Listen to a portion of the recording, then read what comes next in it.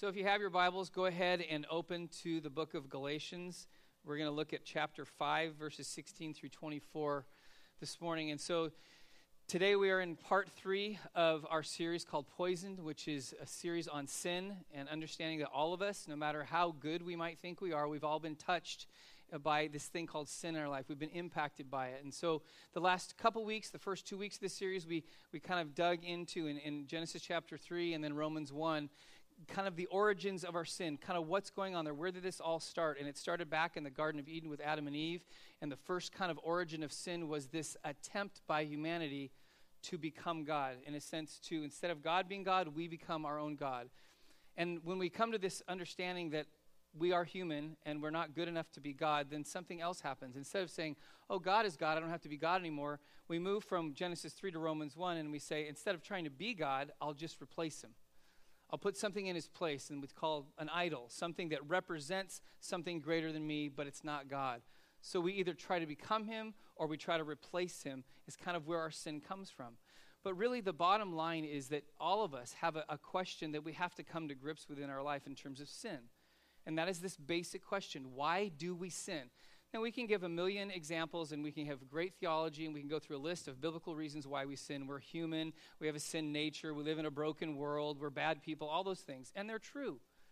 But what is the primary motivation of our sin? What is underneath the surface that causes us to sin? What are we doing in the process of our sin? What is the goal of our sin? So answer this question. How many, honestly, have ever done something in your life and then looking back on that event or that moment, you think to yourself, what in the world was I thinking? Anybody? All of us. We all live with this sense of regret of things that we did, and we look back and we look at it and think, how could I have thought that was a good idea? Because at the moment you thought this is a great idea, and then you realized it wasn't. What was going on inside of you that made you make that decision? I've got a long list in my life of those kinds of things, those kind of regrets or those moments where you look back and think, why did I do that? One moment early on for me that I really remember is one of those kind of moments where I kind of dug a little bit deeper and thought, why did I do that? And I think I've shared this before, but when in my, I can't remember what year it was in high school, but basketball, we were coming to the end of the season. We were playing for the league championship. I was kind of the main offensive option on our team, and so the ball was coming to me a lot that night, and I had a horrible game. I could not shoot the ball. I wasn't scoring, and the coach had more faith in me than I had faith in myself, and he kept running plays to me, and I kept missing. And so after the game, we lost, and I remember I got home, and I was just, like, overwhelmed with just depression. Like, I let my team down. The gym was packed. People were screaming, and we lose. So I let the school down. I let my coach down. Like, you just feel horrible. I remember I walk into my bedroom, I close the door, and I just hit the ground, and I started sobbing. Because I just felt this weight that I couldn't live up to. And so I knew the next morning I had a really early shift. I was working at McDonald's, and so I knew I had to get up, and I was tired, and I thought, I just can't go to work tomorrow. And so I started thinking, there's got to be another option. I knew my coach had mentioned we have open gym tomorrow, so all day long the gym's going to be open. If you want to come play and shoot and practice, you're welcome to come. And I think, I need to go in a gym. I don't need to go to work. So I got up the next morning. I got in my dad's car that I was driving at the time, and instead of going to work, I drove to the school, didn't bother to call my employer, didn't bother to tell my parents what I was doing, just thought this is the best thing I can come up with that's going to help me not to feel so depressed. So I was in the gym all day long, and I played and had a great time, and then I drove home, and I drove into the driveway. I get into the living room. My dad's sitting there, and he says, where you been all day? I'm like, I was at the gym. I was playing basketball. And then I could tell by the look on his face this conversation was not going to go well at all. He said, well, for starters, he goes, your employer was calling all day long wondering where you were. I said, oops, that's not a good thing. He said, yeah, and then, by the way, I called around, and I called your coach, and he was wondering why you were at the gym when you were supposed to be at work. I said, oop, that's not good either. He said, well, I'll tell you what we're going to do right now. We're going to get into the car. We're going to drive to McDonald's because your manager wants to fire you in person.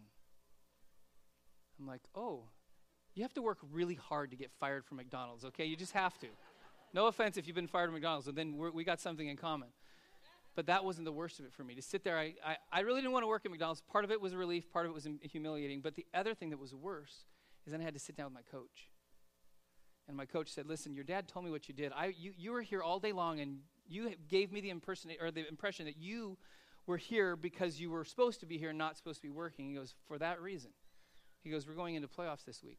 You will not dress for that game, and you will not practice. And while we practice all week long, you will push a broom around the gym. that was the worst thing in my life. And then I remember sitting there after this thinking, what in the world was I thinking? How could I have thought this was the best option to deal with my depression? What was going on inside of me? Because all of us could rehearse something like that in our lives. I'll tell you what the core issue with me in that decision was. I was trying to find something to satisfy the need to get out of a depressed mindset. I was looking for something to satisfy me, and I took the wrong option. And if you and I will think about all the moments in our life where we know we've sinned, we know we've fallen short, we know we've gone off track from what God wants for us, we can go back to a moment, and the question that was, whether you think it or not, that was kind of ringing around in your heart and your mind was, how do I satisfy this need in my life? And then you took steps to figure out how you could do it on your own. That's what is going on in all of us when we sin, is we're seeking out some kind of satisfaction from our life. And instead of doing it what we think God wants, we'll kind of find another way. Webster's dictionary talks about that's what satisfaction is. It's meeting an unmet need. It's finding a way to meet something, and it's a source of something that helps us to satisfy something in our soul. And when we look at our lives, we have a decision all the time of how am I going to meet that need? Because what we come to is, in our minds, we think, I think I can do it better and faster than God can. I can satisfy that need in my life better than God can. You and I don't say that because that's kind of arrogant, but that's how we act out. We say, I think I can do this better than God. So I'm not going to do what God wants me to do. I'm going to do what I want to do because I think I can do this better. That's the motivation of our sin. And in Galatians chapter 5, this is a great, great section of verses. It's pretty famous. We always go to this when we talk about the fruit of the Spirit, and we'll talk about that a little this morning. But in this passage, in verse 16 to verse 24, Paul gives us this great comparison of two realities. One is our flesh and the road it leads us down, our own sinful nature. And then the other is being led by the Spirit in our life that leads us to God producing his fruit in our life. Two completely opposite realities, but two things that all of us have to come to grips with because they are both at the core answering to the need for us to have a sense of satisfaction in our lives. So if you have your Bibles, let me read verse 16 to verse 24, and then we'll kind of walk through it together. So verse 16, Paul says, "But I say, walk by the Spirit, and you will not gratify the desires of the flesh. For the desires of the flesh are against the Spirit, and the desires of the Spirit are against the flesh. For these are opposed to each other to keep you from doing the things that you want to do. But if you are led by the Spirit, you are not under the law. Now the works of the flesh are evident: sexual immorality, impurity, sensuality, idolatry, sorcery, enmity, strife, jealousy, fits of anger, rivalries, dissensions, divisions, envy, drunkenness, orgies, and things like these. I warn you, as I've warned you before, that those who do such things will not inherit the kingdom of God. But the fruit of the Spirit is love, joy, peace, patience, kindness, goodness, faithfulness, gentleness, self-control. Against such things there is no law. And those who belong to Christ Jesus have crucified the flesh with its passions and desires." So Paul's got this huge comparison here. And starting off with the first kind of section, looking at particularly verses 19 through 21, Paul gives this list of what the road looks like when we go down the road of our flesh. It says, I'm going to meet the needs of my life. I'm going to satisfy myself. There's avenues that we go down that we think are going to answer to that, and they lead to a dead end. And they lead to devastation in our life. So let's just walk through those. So the first kind of category, he gives general words, but there's categories they kind of fall into. The first thing that you and I attempt, these are attempts to satisfy our lives. The first avenue that many of us take is through the avenue of sex. This is the way of our culture. That ultimately, sex is something that will answer to the satisfaction that I desire in life. And so Paul uses three words: sexual immorality, impurity, and sensuality. All of those have to do with the sexual arena. Sexual immorality, any sexual activity outside the context of marriage. Impurity is actually a word that was originally used to describe anybody who had defiled themselves sexually so they couldn't be purified before their God, so they couldn't even relate to their God. And then he uses the word sensuality, which basically is saying remove all limitations, all restrictions, and just go after pleasure. That's what sensuality is. And so he says this is the category, the first category. So in our mind, we think, I have a need within me, and the way that's going to be answered is through the avenue of sex. That's the culture we live in. We have put sex on a pedestal as the ultimate idol. It's the ultimate goal for so many people. And we have this mindset that somehow that the more that we can experience that, the better it's going to be, and the more I'm going to be satisfied. And the reality in our culture is it's the opposite. There's this myth, and I deal with it in counseling people all the time, particularly pre-married counseling, and sometimes it's people with second marriage. And it doesn't always happen this way, but a lot of times the guy will come and say, I got an issue with lust. I got an issue with sexual temptation in my life and addiction. And he'll say this or he'll think this, and he'll say to me, but when I get married, I'll be okay.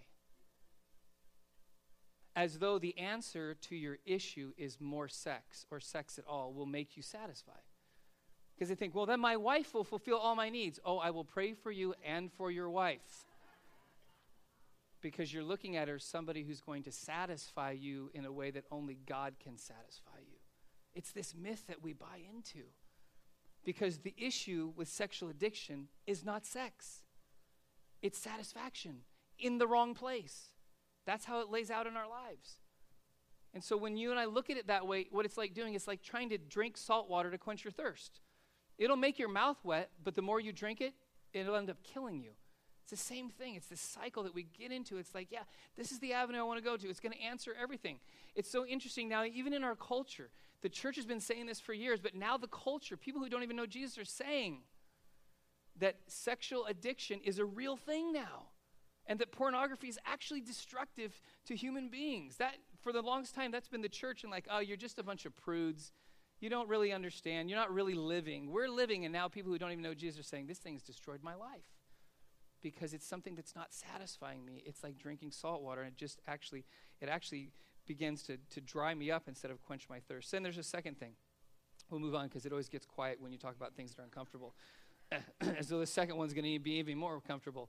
And that is, there's a couple more words that Paul uses as we go through this, and they come in the category of trying to use power as a means to satisfy our lives. Two things Paul says, idolatry and sorcery. So if you were here last week, we talked about the concept of an idol isn't necessarily something that's a bad thing. Many times in our life, an idol is a good thing that becomes an ultimate thing. It becomes God. And so it can be any good thing in our life that kind of gets exalted to that place. So Paul says idolatry. And why do we do that? Because we like the sense of control in terms of idolatry. And this is true when you go back to the Old Testament. Why would you create an idol? Because you can attribute to that idol anything you want it to have. And so you can control it and sense what you want that idol to have. And so there's this concept that goes out. Then the word sorcery has to do with, yes, with things that have to do with demonic presence and casting spells and things like that. But the word sorcery actually has its root in the concept of drugs, of substances that are used to alter the state of our minds.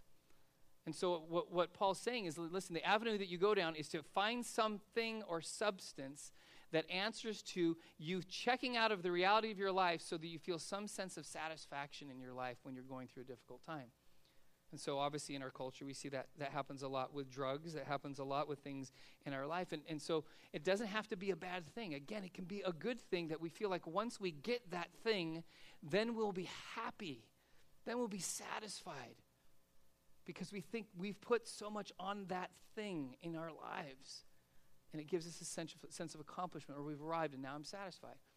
I know I came to grips with the reality for me, and it didn't hit me until after we actually owned a house. But for the longest times, I had put home ownership as an idol in my life. Kim will tell you this. When we first got married, we were living in Ventura, and I'm telling you, nobody except like the rich could afford Ventura, and still to this day. And so we rented for 12 years. We lived in like 7 or 8 different places. And I remember I was always kind of like anxious. Like we got to, like in my mind, I'm thinking, I'm the man. I got to provide for my family. And what it will be like the day when I actually get the keys to my own house. Then I will have arrived. Anybody want to admit you've ever felt that? Okay, I'm like 5 of us. Okay, really? But for me, that was a huge deal.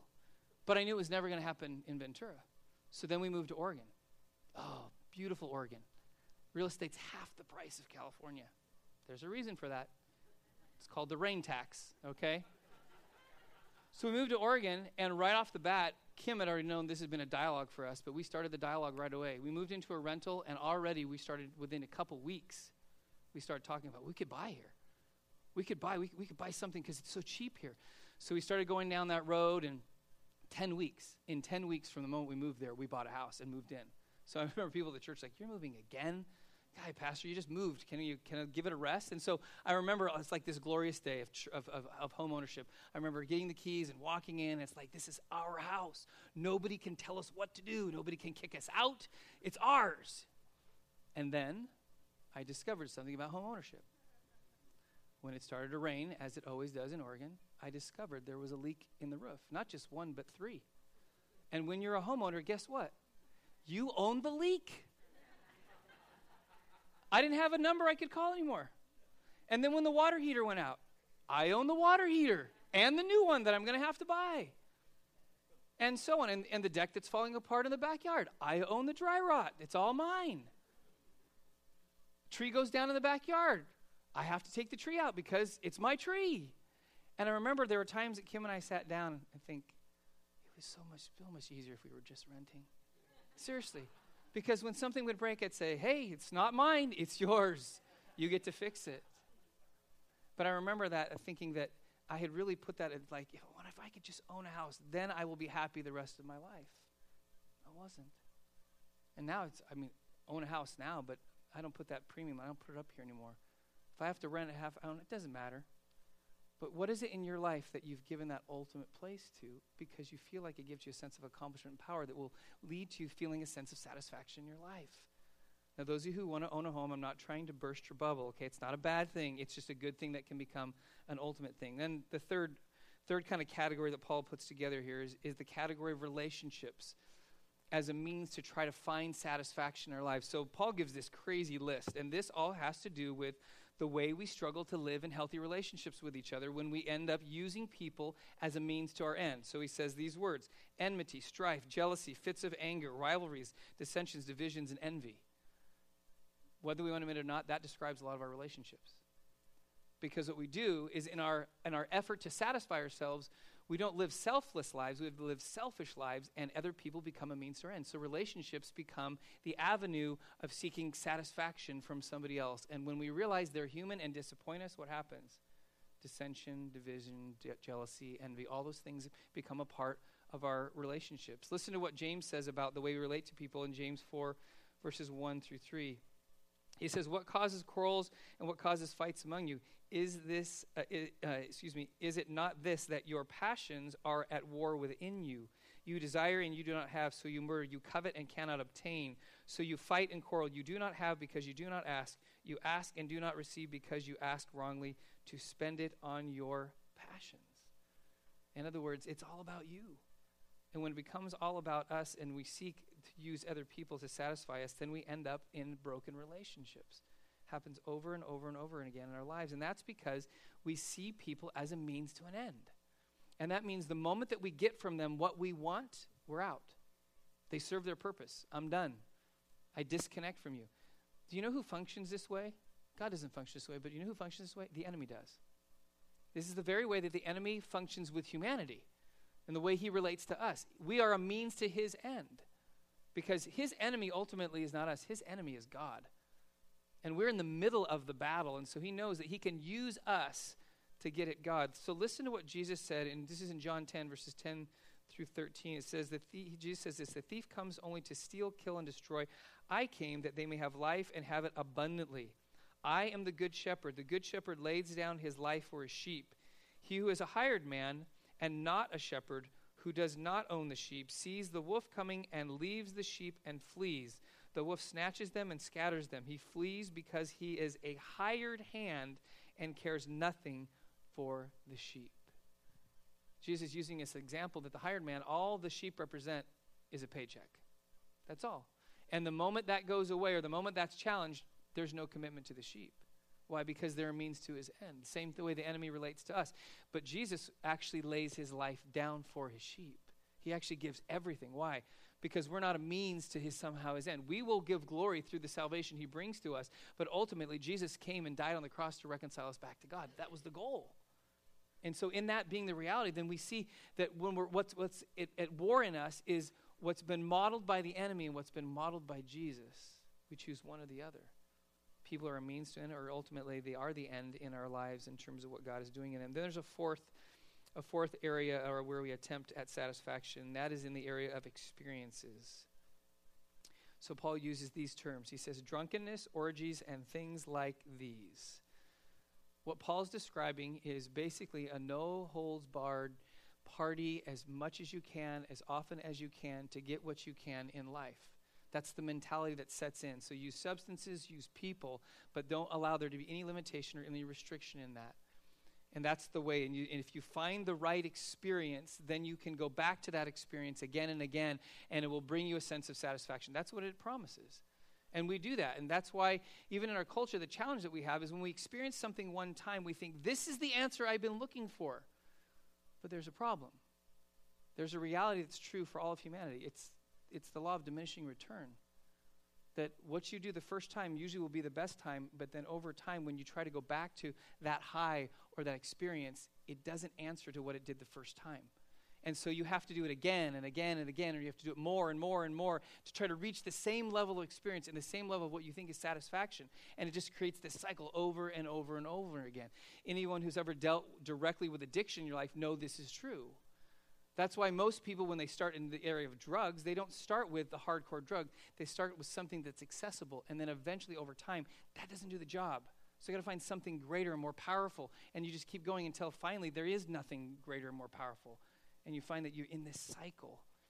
And that's what happens in our life. That's the cycle of addiction. You don't even have to be an addict to experience addiction, because it's a part of our human sinful nature. That's what happens in our lives. Why? Because we put some kind of premium on experiences. If I just go back and experience that with that person, or I go and try to find some experience that I had before, and it's not there anymore, and I get disappointed. I got to change something. And that's why it's so difficult, because it leads to being dissatisfied. Because we've placed on an experience something that only God can answer to in our lives. We have to find it in Him. So, and then Paul goes on, and now we'll look at kind of the positive side of things, and that is, so he gives us the kind of blunt reality of this is what the flesh looks like. This is what happens when we make the decision, I'm going to go for satisfaction on my own. But then he says, listen, there's another way. There's a way that is the way that actually leads to true satisfaction in your life. And that is, there's three things. A life of satisfaction, first thing, look at verse 16, is a life that is Spirit-led. So Paul says this.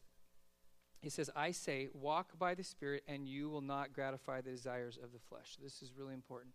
So Paul uses the word walk. Anybody recall what word he used to describe the flesh? He said, these are the works of the flesh. And now he says, walk by the Spirit. Really important. What is Paul saying? When you and I seek after satisfaction by ourselves, apart from God, apart from His Holy Spirit in us, it's work. We have to work for it. We have to work really hard in all those areas that Paul listed to try to find some ounce of satisfaction in our life. That's why he describes it as work. And then he says, but somebody who experiences satisfaction in God is simply doing what? Walking. Walking is the most basic mode of transportation to get from point A to point B. And what Paul's saying is when you walk in step with the Spirit, as you let Him lead you down the path of satisfaction, you will experience that. But if you go down the road of the flesh, you will work. Remember back in the garden, remember what happened is God blessed Adam and Eve with paradise, and He gifted them this beautiful context to live in a relationship with Him. And when they sinned, they lost that, and the very things that would have come to them as a gift, now they had to do what? They had to work for it. They had to work hard. Life became difficult and painful and a struggle. Why? Because the very things that God wanted to bless them with, now they had to work for. The same thing is true here. You and I want satisfaction on our own apart from God. It's just flat out work. But if we walk in step with the Spirit, then we actually experience that kind of satisfaction. And that means we have to be aware of where we are being led. What is the guidance system that we're using in terms of what decisions we're going to make with our life? Are we taking advice from culture or friends or things that we've read or things that aren't necessarily what God has for us? And so we're kind of letting those steer the direction of where we're going. And so we're going down the road of work, but we think we're going the right direction only to find that it's not the place that we thought it was. Or are we trusting God enough to say, okay, I'm going to trust that God's going to lead me by His Spirit to a place of satisfaction, even though this looks really appealing over here. Now, I said this first service, and I'm going to qualify it again second service. This is probably the only time you're going to hear me cap on Apple, okay? I love Apple, okay? I love Jesus more than Apple, okay? I have an iPhone, an iPad, iMac. I have the whole thing, okay? I have Apple TV. I have it all. But I will say this. Apple Maps stinks, okay? Google Maps rocks, okay? So some of you are like, ooh, wow, Pastor John is like giving kudos to anything Android or Samsung or non-Apple. Whoa, look out. But if you've used Apple Maps, you know what I'm talking about. So a few years ago, the standard on most phones, and especially iPhones when they first came out, was Google Maps. Even Apple admitted Google knew better. But then Apple thought, we could do better than Google, so they made Apple Maps. I was so excited, like anything Apple's got to be better, right? So Apple Maps comes out, and then it's tied into Siri, so you can just speak into your phone, and it'll take you anywhere you want to go, except places that don't even exist on a map. It'll take you there. And there's time and time again where I'm like, oh, to give Apple Maps a try. Put it in, and this turn, that turn, and then it's taking you in circles, or it takes you to an empty lot, and you're like, anybody? Okay, Ray Hostetler, we're talking. He was like jumping out of his seat. Apple Maps sucks. His son used to work for Apple. But the reality is we think it looks, because people say, oh, Apple Maps, better interface, works with Siri, much more appealing to look at. Yeah, but if it can't get me where I'm supposed to go, it doesn't matter how good it looks. I'll take Google Maps. Why? Because I knew Google was going to get me where I'm supposed to be.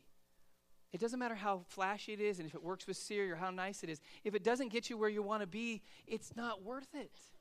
And that's the comparison that we have, is that if we are led by the Spirit, yes, I am equating Google and the Spirit and Apple and the flesh, okay? That's it. It's on tape. But that's the reality. What are we using to guide us towards the direction that's actually going to satisfy our soul? We have to ask that question.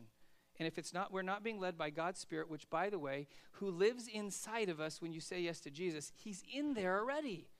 He's given you a natural guidance system, and you and I, every single time we have the decision to make on our satisfaction, I guarantee you, God has spoken to you. People say, God isn't speaking. Yes, he is. He's just not speaking the way you want him to. Because I know every time in my life where I've had the decision of satisfaction, there is always a nudge in the right direction. I choose whether or not to ignore it or accept it. God doesn't always scream from the mountaintops. Many times he comes in a still, small voice and he says, this is the way to go. And then he waits for our obedience. And there's a second reality of a life of satisfaction. So Spirit-led, and then the second one is that it's surrendering. It's a life of surrender. So in verses 22 and 23, Paul says, but the fruit of the Spirit is love, joy, peace, patience, kindness, goodness, faithfulness, gentleness, self-control. Against such thing there is no law. So think about this. He's saying this is, and this is really important, he doesn't say the fruits. He says the fruit singular, which means you don't get some and don't get others. And it's fruit. It's not work. Fruit is a byproduct of health. Fruit is not something that is worked or earned. You think about this in the natural context. Plants don't work hard to grow fruit. They just do. You never driven by an orchard and saw an apple tree really working hard. Oh, I'm just trying to produce one apple. Never seen it before. Why? Because the apple is a result of good soil and a good farmer that knows how to take care of the tree. That's the result. So what does a tree do to produce fruit? Honestly, nothing. It doesn't. It's just the natural result of the health within it. What does a Christian do to produce the fruit of the Spirit? Nothing. Seriously. You know why I say this? Because I can't tell you, I've been in the church for so long, and people do a series through the fruit of the Spirit, and they give you 10 reasons how you can figure out how to have joy. Work really hard at having joy, doggone it. You better be happy. Really. It's like I have to be so miserable to have joy in my life. No, you don't. Just surrender to God's Spirit, and when he nudges you to go a certain direction, follow him. And you'll experience the result of his presence, not the result of your work to make yourself have love, joy, peace, patience, kindness. That doesn't work, because that's the work of the flesh. And sometimes we work really hard only to be dissatisfied. It's almost like the insanity of trying to swim against the rip current. You ever try to do that? You're in the ocean, and you can feel the currents taking you out. Immediately, your brain kicks into panic.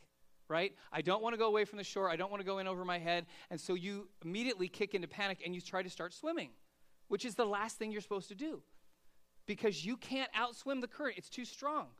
They've clocked some rip current at 8 miles an hour. That's faster than an Olympic swimmer. So you're in your mind thinking, I am better than Michael Phelps. And you can't do it. People die trying to swim to shore when they're caught in a current. So what do? You have to surrender and let the current take you. And then eventually you just have to swim what? parallel to the shore to get out of it. But you can't swim into it. You can't work harder and just somehow, I'm going to save myself. And the same thing is true. We surrender ourselves in our life to what God wants to, and then let him produce his fruit. Because I've seen it happen in my life, that something will happen, and I'll wake up in a moment and think, how did that come about in my life? How in the world am I having joy in this moment when everything else around me says I should be totally depressed? It's because God has shaped something inside of me because I've surrendered to him. Not because I worked really hard and earned the right to have joy. It doesn't work that way. And then there's a third reality of a life of satisfaction, and that is it's a life of sacrificing. And this seems kind of like counterintuitive, but so Paul says this in verse 24, really important. And those who belong to Christ Jesus have crucified the flesh with its passions and desires. What is he saying? Have sacrificed the very things that they thought would bring satisfaction to their life. All the ways that we thought, I'll be happy if this happens. And in a moment, we sacrifice those things, we crucify them as Jesus was crucified, and lay them down and move forward from them. That's when we find satisfaction. Now that's difficult because you're like, oh, this is the reality. So many times when we talk about sacrifice, it's like, following Jesus is so difficult, and I'm going to suffer for Jesus. And there is suffering, and it is difficult, but we take this on like a badge. Like, I'm just going to suffer for Jesus, and he's going to make me happy because I'm suffering for him. No. What if you just sacrificed the things that you thought were going to make you happy and then surrendered to the satisfaction that God brings? That's why I've seen it so many times, people who seem to suffer the most following Jesus are the happiest people you know because they've just surrendered. They've just surrendered to the reality. This is what my life looks like. So I'm going to sacrifice what I think I'm supposed to have, and I'm going to let God do what he wants to. And the result is God does something dramatic inside of them. And that's difficult for us. Listen to what Jesus said about this concept of sacrifice and surrender. In Mark chapter 8, verses 34 to 37, this is in a paraphrase called The Message by Eugene Peterson. It says, calling the crowd to join his disciples, he said, Jesus' words, anyone who intends to come with me has to let me lead. You're not in the driver's seat. I am. Don't run from suffering. Embrace it. Follow me, and I'll show you how. Self-help is no help at all. Self-sacrifice is the way, my way, to saving yourself, your true self. What good would it do to get everything you want and lose you, the real you? What could you ever trade your soul for? Just think about that. What good is your life if you spend all your life trying to go after everything that you think is going to supply you with satisfaction, and in the process you lose your very self? It's the world that we live in. We actually lose ourselves in the process. But Jesus actually says if you want to save your life, you have to what? Lay down your life, and then you'll live. It's the opposite. And this is the tension that we live in all the time. Because what? In our minds, we have the script filled out. If I have this in place and this person and this resource and my life looks like this, then I'll be happy. Over the last couple months, I've had to come to this challenge again that God brings to me that says, you're not really sacrificing your life. You're hanging on to it. And I remember a couple months ago, I was reading through a passage like this and coming again to this reality that God's saying, listen, there's something that you have to learn. You can't keep trying to live your life and think you're going to make yourself happy. That's why Paul says in another part of Galatians, he says, I have been crucified with Christ, and I no longer live, but Christ lives in me and through me. And I remember just thinking about that. I wrote some stuff for my journal, and then I told Kim, I had a conversation with her. And this is part of my accountability. I had to get it out when I tell Kim. She doesn't hold it over my head, but she holds me accountable. And I wrote some things down in my journal, and I said, it's not my life. It's not my time. It's not my resource. It's not my house. It's not my kids. It's not my church. None of it's mine. I don't deserve any of it. Therefore, if it's not mine, then I don't have the right to say no to something that God's saying yes to. And this is something that comes up all the time. Just when you think you're beyond it, God's saying there's something else that you're holding on to that you think will bring satisfaction, but I'm going to challenge it. It happened to me again last night. Jesus keeps doing this. Friday, just after John and Denise's adoption of Elva and Isaiah, we had B, who was our baby, our foster baby, for 7 months. And just after that, we drove to her mom's house and handed her back in reunification, which is a huge success. That's our goal in fostering. We're not as adventurous as John and Denise. We've already had 2 that have grown. We just want to reunify. That's what we do. But it is this bittersweet reality of this baby. We had her at 3 days. So she's like ours. But we know the ultimate goal is to help mom get healthy, and mom's healthy, and she's doing great. So now we hand baby back over, and so it's like this bittersweet moment, and then I start to think, oh, wow, I got my life back now. No more poopy diapers, no waking up in the middle of the night, none of that stuff. Now, we're continuing to foster, so Kim and I are talking, it's like, okay, we're going to take a month break, which kind of gives space in case anything goes haywire with B, we're available. And I'm just thinking, it's a month of my life back. Seriously, I already have my schedule. Like, I'm going to go start running again on Monday morning. I'm going to start actually enjoying, things and just kind of going through. And so then last night we get a call. And there's a 1-month-old little boy. Now, Kim is a mentor in the county, and so she has access to other families. So she's like, well, I said, honey, we said a month. She's like, yeah, I know. She goes, well, listen, I've got other families that have said they'd be available, so let me call them. And I'm like, Jesus, please. Please let them say yes. So she leaves the room, and she comes back, and I said, so? She said, they all said no. I'm like, just being honest with you, I'm like, oh, Lord, help me. So she sits down on the couch next to me, and I looked at her, and I said, it's not my life. It's not my life. I said, let's do it.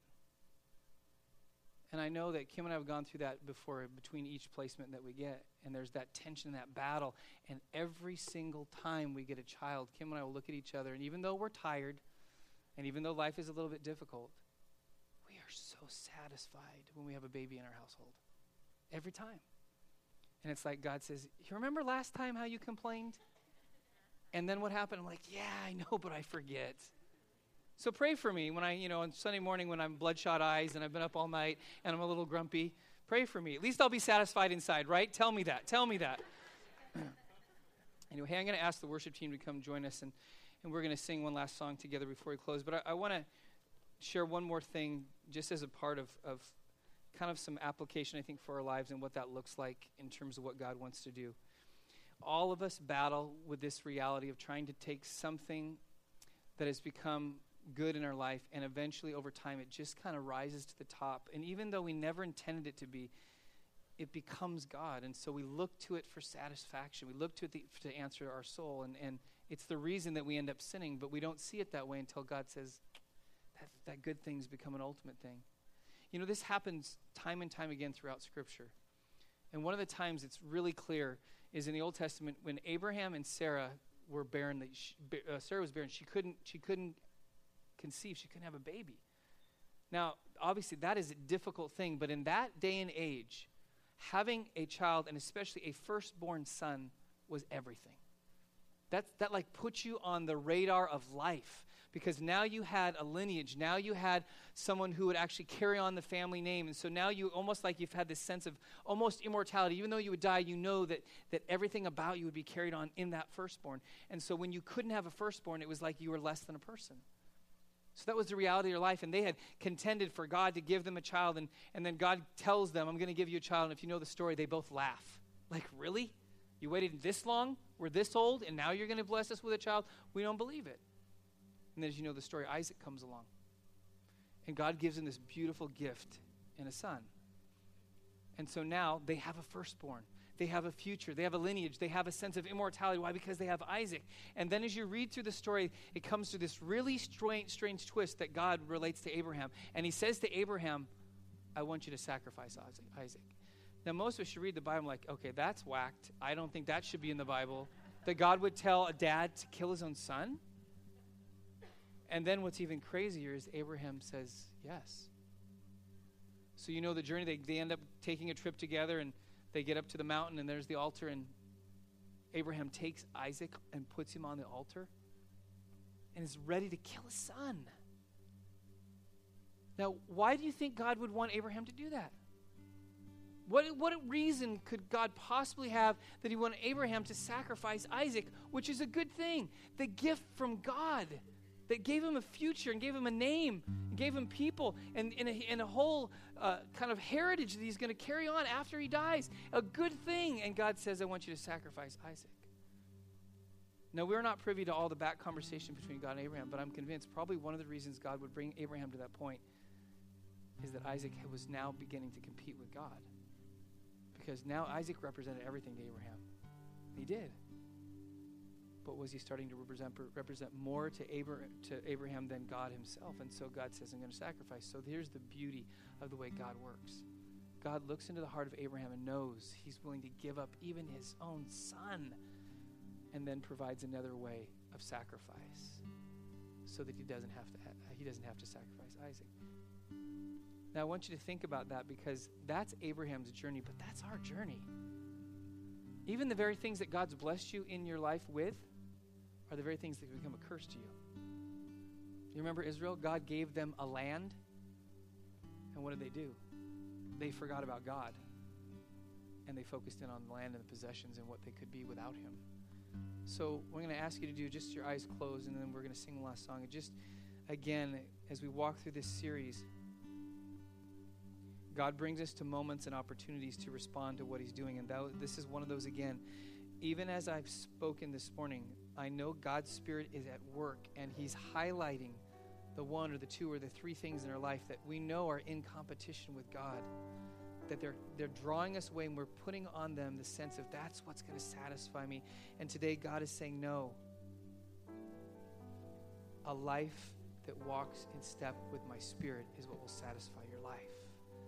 A life that surrenders all the things that it thinks are going to answer to its needs is what experiences satisfaction. A life that sacrifices the good things that have become ultimate things is a life that experiences satisfaction. And if you're here today and you know that God's brought to your mind that one thing, he's asking you, much like he asked Abraham. He's saying, if you want to be satisfied, you're going to have to let that thing go. The beautiful thing about God is if the thing that he's given you is good and he wants it to be good in the future, if you sacrifice it, he'll resurrect it. But he'll resurrect it in the right context and the right priority. And maybe you're here today, and in your life, you could look down in your history and you have seen now all the ways that you've attempted to satisfy your soul, all the different avenues that you've gone down in this world to try to answer to the vacancy inside of you that is only answered to by Jesus and his satisfaction by his Spirit living inside of you. And you realize for the first time today, the reason you've been dissatisfied is because you don't know who Jesus is. You've never met him. You've never talked to him. You've never connected with him, but today you can. Because he's the one that comes, because his life was laid down for you. His death on the cross took all the failed attempts in sin of your attempts at satisfaction. He pays for all of those and says, listen, there's a different way. There's a better way of life. But it means you have to lay down and sacrifice all those failed attempts at being your own God, at replacing God in your life, and now let God be God through Jesus in your life. If that's you, you can surrender your life to him today, and you just begin to tell him that. He even knows your thoughts, and even you think those, and you begin to do what we call prayer, which is talking to God and say, I want to surrender my life. I want to stop trying to satisfy myself. I want to surrender to you and let you satisfy my soul. Lord Jesus, would you do that for each one of us today? We all have a basic human need to be satisfied, but Lord, it's a matter of where we look to find that. We want to look to you today. We want to surrender to you today. As you, Lord, have pursued us, we want to pursue you to find satisfaction in you today. So would you do that in our lives and in these moments this morning?